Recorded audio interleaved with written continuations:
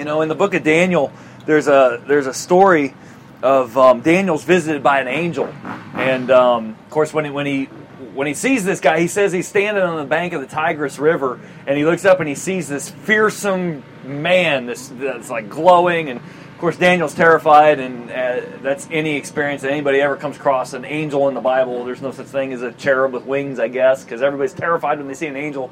And the angel says, "Hey, Daniel, don't worry about me. I've got a message for you from God. God loves you, and I got something to say to you. And I would have been here sooner, but I got held up by the Prince of Persia, where I had to fight a battle for 21 days. I was fighting this battle to try and get here. And finally, Michael, the archangel, came and relieved me so that I could get here to talk to you." And I've been thinking about that because, man, sometimes it just feels that way trying to get to these races and trying to get out and do ministry. And I know I'm no different from anybody else, but you see my hauler here, U-Haul, and the orange matches the KTM orange, so I guess it's a good fit for us. But I started the trip from Nashville, Tennessee. Actually, I started from Knoxville, where I picked up my little rig, had a brand new rear end put in it, and drove from Knoxville to Nashville, loaded everything up, and started my trip on up this way. Got about, 500 miles into the trip and started hearing this awful racket, this noise, and I made it to Western New York to my mom's house, where I grew up, about 200 miles from here, and the motor was about to fall out. It was crank bearing. Crank bearing went out on it. I'm like, man, what in the world? So I got here Friday night, just in time to get these tents set up. I've never been late to a race in 6-7 years of doing ministry, and first for everything. And I just got to thinking about, man, that Prince of Persia. I'm gonna have to have Michael the Archangel come and give me a hand here, because. But I got here and I found out that all the Racer Productions crew, it seems like they had 2 trucks that had trouble. They had a flat tire. They had all kinds of issues. So I guess it's not just common to me. But I am thankful to be here, and I'm thankful to see many of you have returned from the break, and we're here anxious to get back on 2 wheels again and get racing, and we're blessed with beautiful weather. So we're going to count our blessings today. God, thanks a lot for this morning. Just thanks for the opportunity to be here. Thanks for the sunshine. And I just pray that you will quiet our hearts right now, that we'll be able to concentrate on what you have to share with us this morning, as I believe it's an important message. And I want to be faithful to deliver it as you've laid it on my heart. So give me the words to say, give us hearts to hear. In Jesus' name, amen. I think they're working on those speakers. Rodney actually went and shut those things down, so if those get to be distracting and they've turned them back on, just go ahead and take care of it for me. I appreciate that. Last time that we met was in Snowshoe, West Virginia, just a little over 2 months ago. And Snowshoe is a beautiful place, ski resort on top of a mountain in West Virginia. And you look down from the top of the ski resort and you see that beautiful lake down there.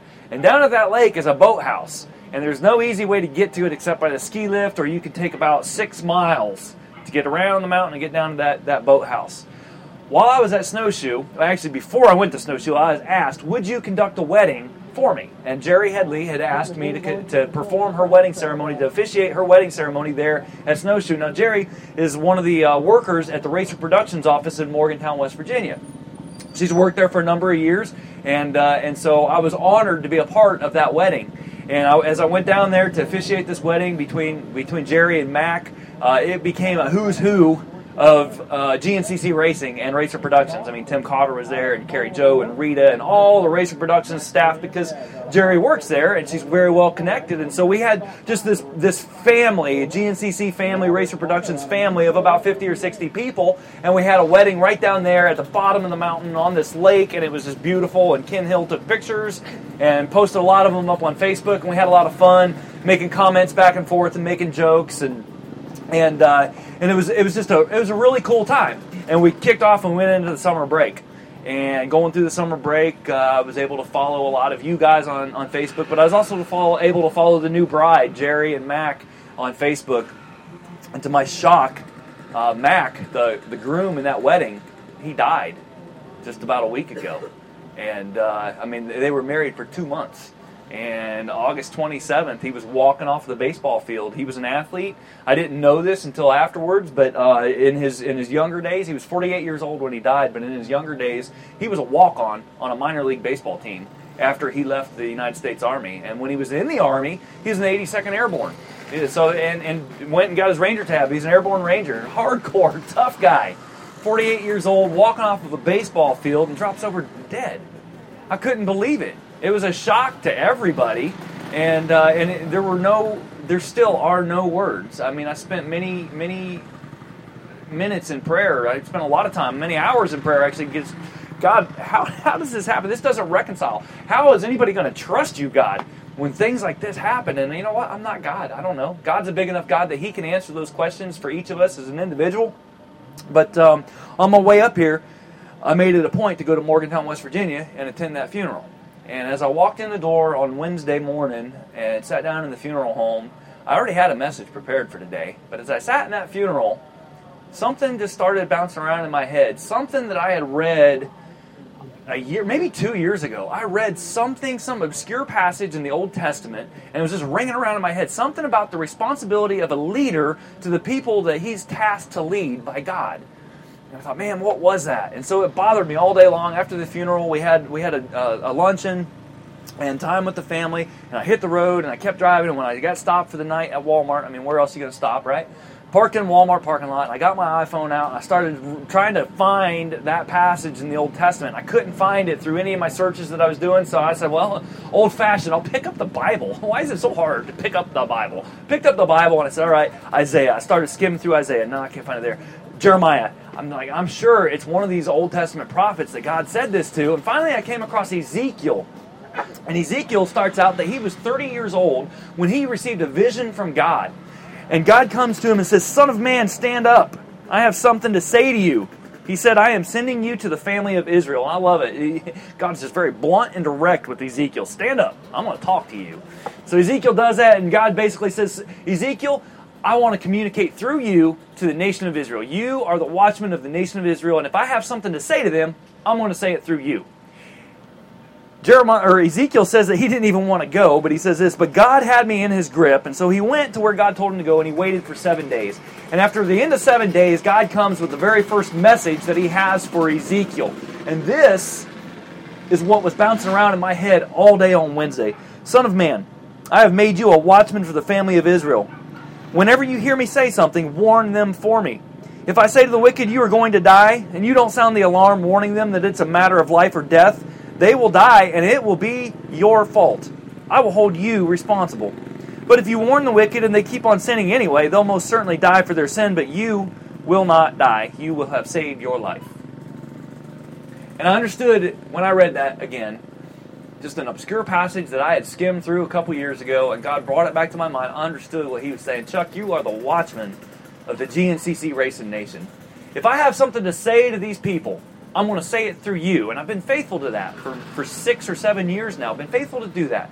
If I want to tell them that they are going to die in their sin, and you do not warn them, I'm holding you responsible.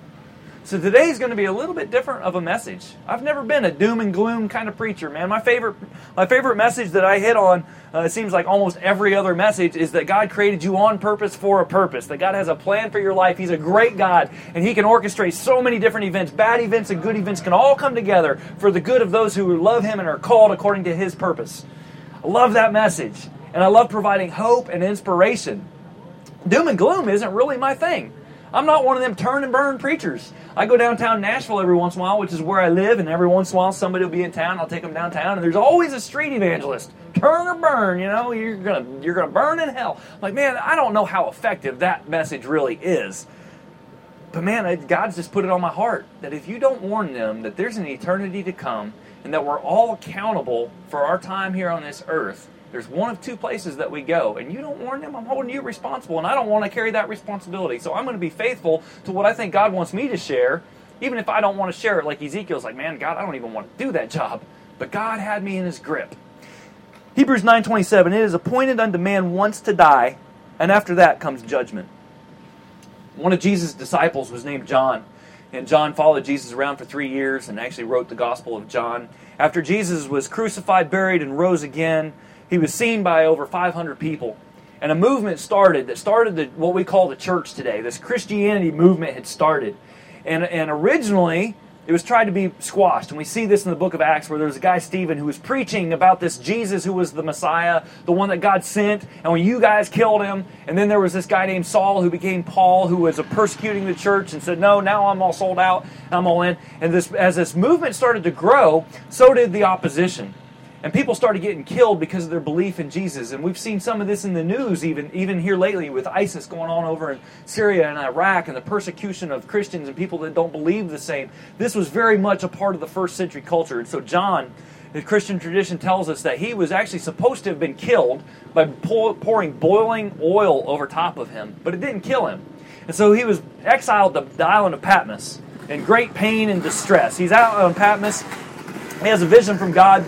As I'm sure many of us would have visions if we had open sores all over our bodies, but his was a little bit different than my visions because this came from God. And so John was faithful to record what he saw. And he saw a vision of the end of times, and he wrote 21 chapters that became known as the book of Revelation. And in this chapter 20, John relates what he saw. He said, I saw a great white throne and the one sitting on it. The earth and sky fled from his presence, but they found no place to hide. I saw the dead, both great and small, standing before God's throne, and all books were opened, including the book of life. And the dead were judged according to what they had done as recorded in the books. The sea gave up its dead, the death and grave gave up their dead, and all were judged according to their deeds. Then death and the grave were thrown into the lake of fire. This lake of fire is the second death, and anyone whose name was not found recorded in the book of life was thrown into the lake of fire. I don't think I like that. I don't think I like talking about that. It's not near as much fun as the message that I've been able to preach at a few churches called a chunk of pavement, where we value we value gold on this earth, and yet gold is used for pavement in heaven. I love that heaven's a beautiful place, but here we're talking about the lake of fire and damnation. The only time I'm ever allowed to curse, but damnation. I don't think I like it. One thing that I do as a preacher, as a pit preacher, I guess I call myself, is as I'm driving around and I got all these miles to go, I listen to a lot of podcasts of guys that are smarter than me, that are more effective communicators than me, and I try to learn from them. And early on, when I became the pit pastor for GNCC, there was a guy in 2009 whose name was Rob Bell, and he had started a church in Grand Rapids, Michigan. And this church grew very, very fast. And Rob Bell was an excellent communicator. And one of his favorite messages was that God loves people. And his church loved people. In Grand Rapids, Michigan, the church was very active in the community. And they were showing the love of Jesus Christ to the people in that community. And so in 2010, during the off-season from GNCC, Arena Cross was going. And I went to the Arena Cross up in Grand Rapids as part of Team Faith. And we raced on Saturday night. And then everybody flew out Sunday morning. I stuck around. I said, I want to fly out Sunday afternoon, and I'll take the rental car back to the hotel. I want to go to Mars Hill Church in Grand Rapids. I want to hear Rob Bell in person. And I got to do that. I was really impressed with this church. The church was in the industrial section of town, did not even have a sign on the outside of the building. I was like, man, I don't even know where I'm going, but I'm going to follow this long line of cars because there's thousands of people who go to this church. So I just followed a whole bunch of traffic, ended up in this parking lot. There's this big building, and people are walking into this building, so I walked in with them, and it was Mars Hill Church. No frill, no carpet on the floor, just an old warehouse that they turned into a church. No frills, no extra money spent, no fancy lighting. I really liked it because I don't need all that stuff. To me, that's all a distraction. That's just me. But Rob Bell preached a great message that day on the love of God. And I thought, oh man, this was really cool. Well, a year later, Rob Bell wrote a book called Love Wins. And in that book, he talked about the love of God, the love that Jesus had for people, the love that his church is sharing with their community. But in that book, he had a chapter that said that there is no such thing as hell. And I thought, what? There is no way to get around this passage that I just read you in Revelation, that at the end of time, we're all judged according for what we do on our time on earth, if I can even get it out. There's no way to get around that. Not only that, but every New Testament author had something to say about hell. Jesus had a lot to say about hell. I don't know how you can get around that. And so with that book, Rob Bell, being such a well-known speaker, sparked off a national debate where people were, he ended up on MSNBC and Fox News and getting interviewed on O'Reilly and all kinds of different places about this one chapter in his book. And so this led to a whole bunch of new books being written of people refuting Rob Bell's one chapter in his book. And one of those guys that wrote a book was Francis Chan. Francis Chan started a church out in California, became a very fast-growing church, became the largest, today it's the largest church in Ventura County in California, and Francis Chan is also an excellent communicator. He started to write a book called Erasing Hell. And originally it was in response to Rob Bell's book, but it became a book of its own as God started working in Francis Chan. And Francis Chan had the same problem that I have. Like, man, this is not a very comfortable topic. And so Christianity Today, the magazine Christianity Today, their senior editor, Mark Galli, interviewed Francis Chan and asked him a couple questions. And one of those questions was, he says, in several places in your book, it's clear that you are conflicted about even addressing this topic. And Francis Chan said, yeah, you're right, I am conflicted about addressing this topic. And yet I've lost sleep. Several times in the middle of the night I couldn't sleep. I really believe God wanted me to do this. It's just wrestling because I thought, man, this is not me. I don't think I'm going to enjoy this at all. He says, it's easy to write for God and about God because what a thrill to remind the church that the Holy Spirit is in you. That's a rush, it's a blessing, but who would want to take time to write about something that's so awful, so painful? I hear you, man. Well, the next question posed to him was, what do you think is the biggest misunderstanding contemporary Christians have about hell? And I am a contemporary Christian. I'm a modern-day follower of Jesus Christ. What do you think the biggest misconception is that we have about hell? And Francis Chan hit the nail on the head. He said the main thing is that we have tried to block hell out of our minds. He goes on, yet, because it's written about so often in Scripture, I think God wants it on the forefront. I think he's absolutely right. And that's why we're looking at it today. Luke chapter 16, Dr. Luke, he recounts a time when Jesus, during his ministry, before he was taken into custody in Jerusalem, he's out preaching and he's teaching and he's healing people and crowds of people are gathering around him. And in Luke chapter 16, Jesus is telling a story about two men. One was a very rich man who had a very nice house, who had lots of food, had fine clothes to wear. And there was another man named Lazarus, who was a beggar, sat outside the gate of this guy's house.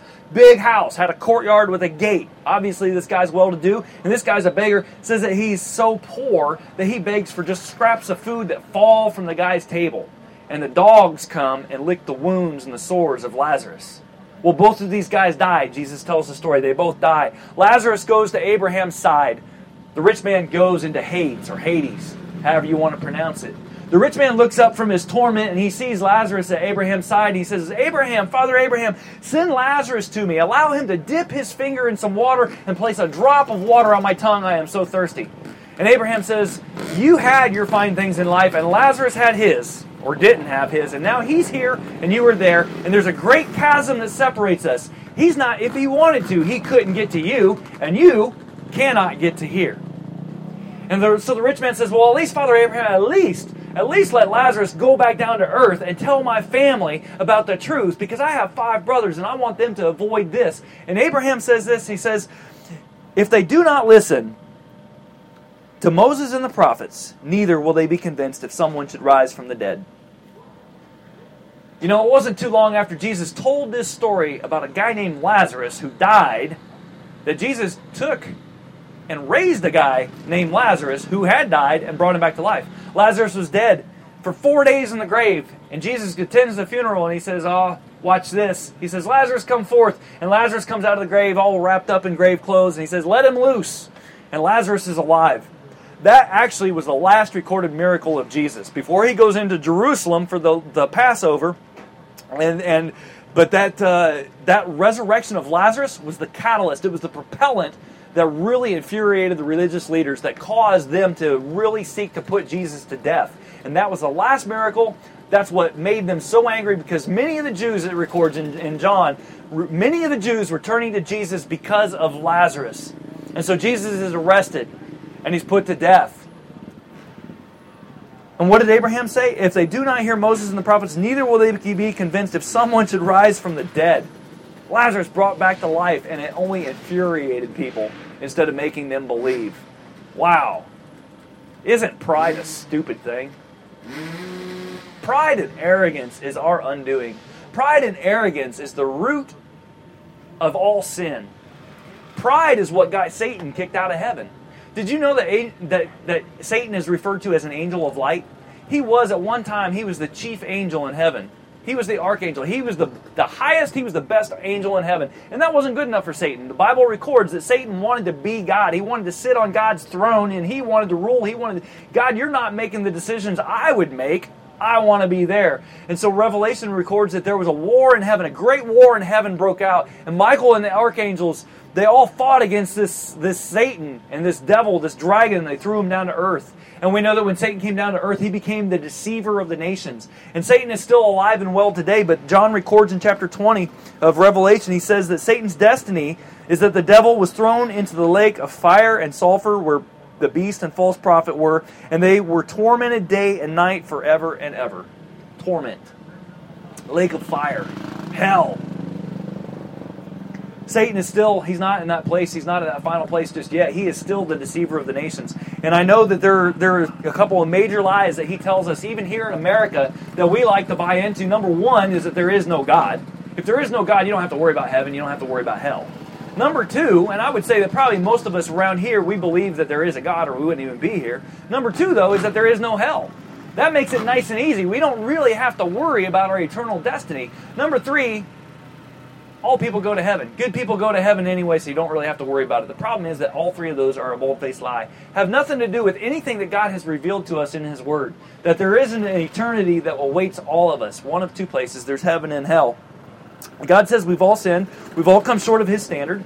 We're not going to make it on our own merit. We're not going to be able to do anything that's going to please Him. We are doomed forever. The lake of fire, sulfur, the pit, the burning, the gnashing of teeth, the torment, the damnation, everything that's evil, everything that's bad awaits every single one of us right here. And there's nothing that we can do about it.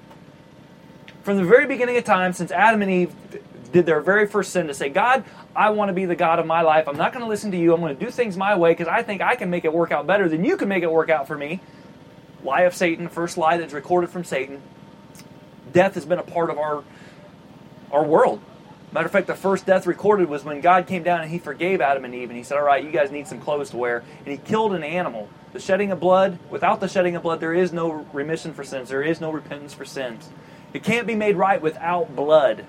And from that time on, Adam and Eve had their animal skins, that an animal had to die to give them those skins. And from that point on, we see all about this sacrifice. We see the sacrificial system all through the Old Testament, that if you sin, here's the sacrifice you have to make. Sometimes it's just a pigeon, sometimes it's a bull, sometimes it's a goat. There's always blood that has to be shed. And then we see Jesus come to this earth, God's own Son, come to this earth and paid the ultimate price. The only person that ever lived who was perfect, sinless, and flawless, the perfect, spotless Lamb of God He's referred to.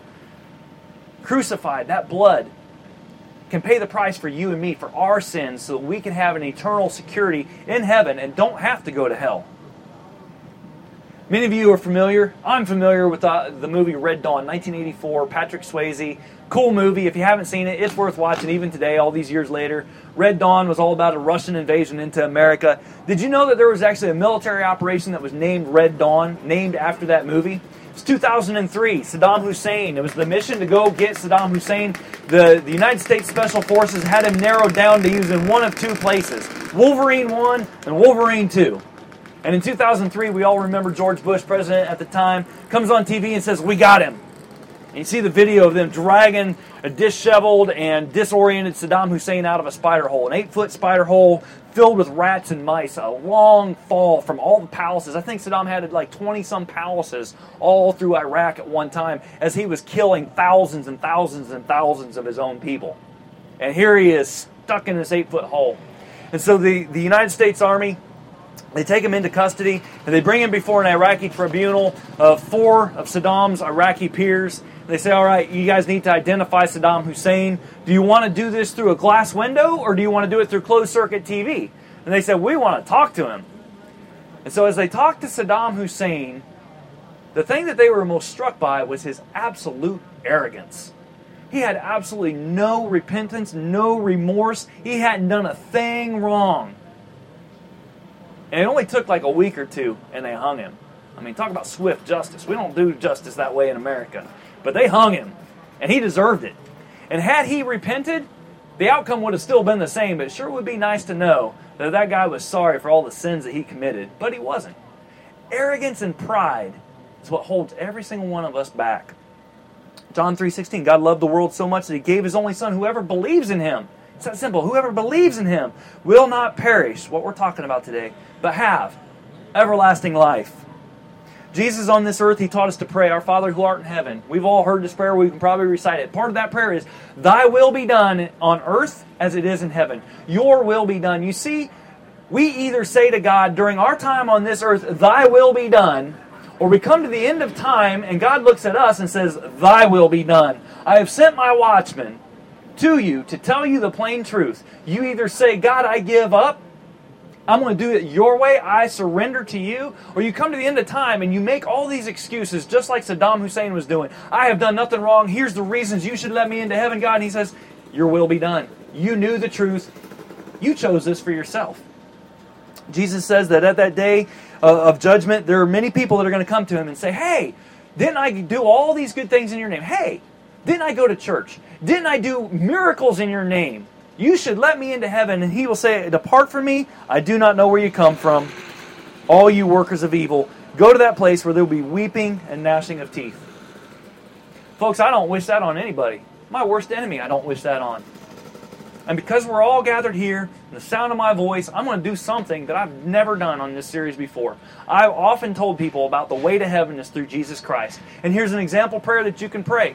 But today, I'm not taking any chances. If there's never been a point in your life where you've surrendered your life to Jesus Christ, I want that to be today. So in a minute, I'm going to invite you to bow your head, close your eyes, and I'll give you the opportunity. If you've never accepted Jesus and you want to do that, I'll ask you to raise your hand. And I know what you're thinking. Yeah, every head's bowed, every eye's closed, but somebody's cheating, somebody's looking around, and further than more than that, we're in the middle of a racetrack. There are people walking by and riding by, and they might see me raise my hand. You know what I say? The hell with it. Serious. This is life and death. We're talking about hell. Eternity rides on this. So if you would, just go ahead and bow your head. Close your eyes. God, give us courage. Is there anybody here today that's never accepted Jesus Christ as your Savior and you want to make that right before God today? If you would, just raise your hand. Don't worry about what people are saying. Don't worry about what they're thinking. God, I just pray that you give us courage today. I know that you're talking to people. If there is anyone here that hasn't accepted you, I just pray that you don't give them rest until they get right with you. And just so you know, folks, if you want to be right with God and you've never done it, it's as simple as just saying, "God, I'm a sinner, and I give it over to you. Forgive me my sin. I accept Jesus Christ as my Savior." It is that simple. Whoever believes will not perish but have everlasting life. God, be with us today. Thank you for this sunshine. Go with us and work on our hearts. We love you. In Jesus' name, amen. You guys, thanks a lot for being here. It is so good to see you. I'll be here all day and look forward to seeing you on the track. Thanks a lot. Have a great race.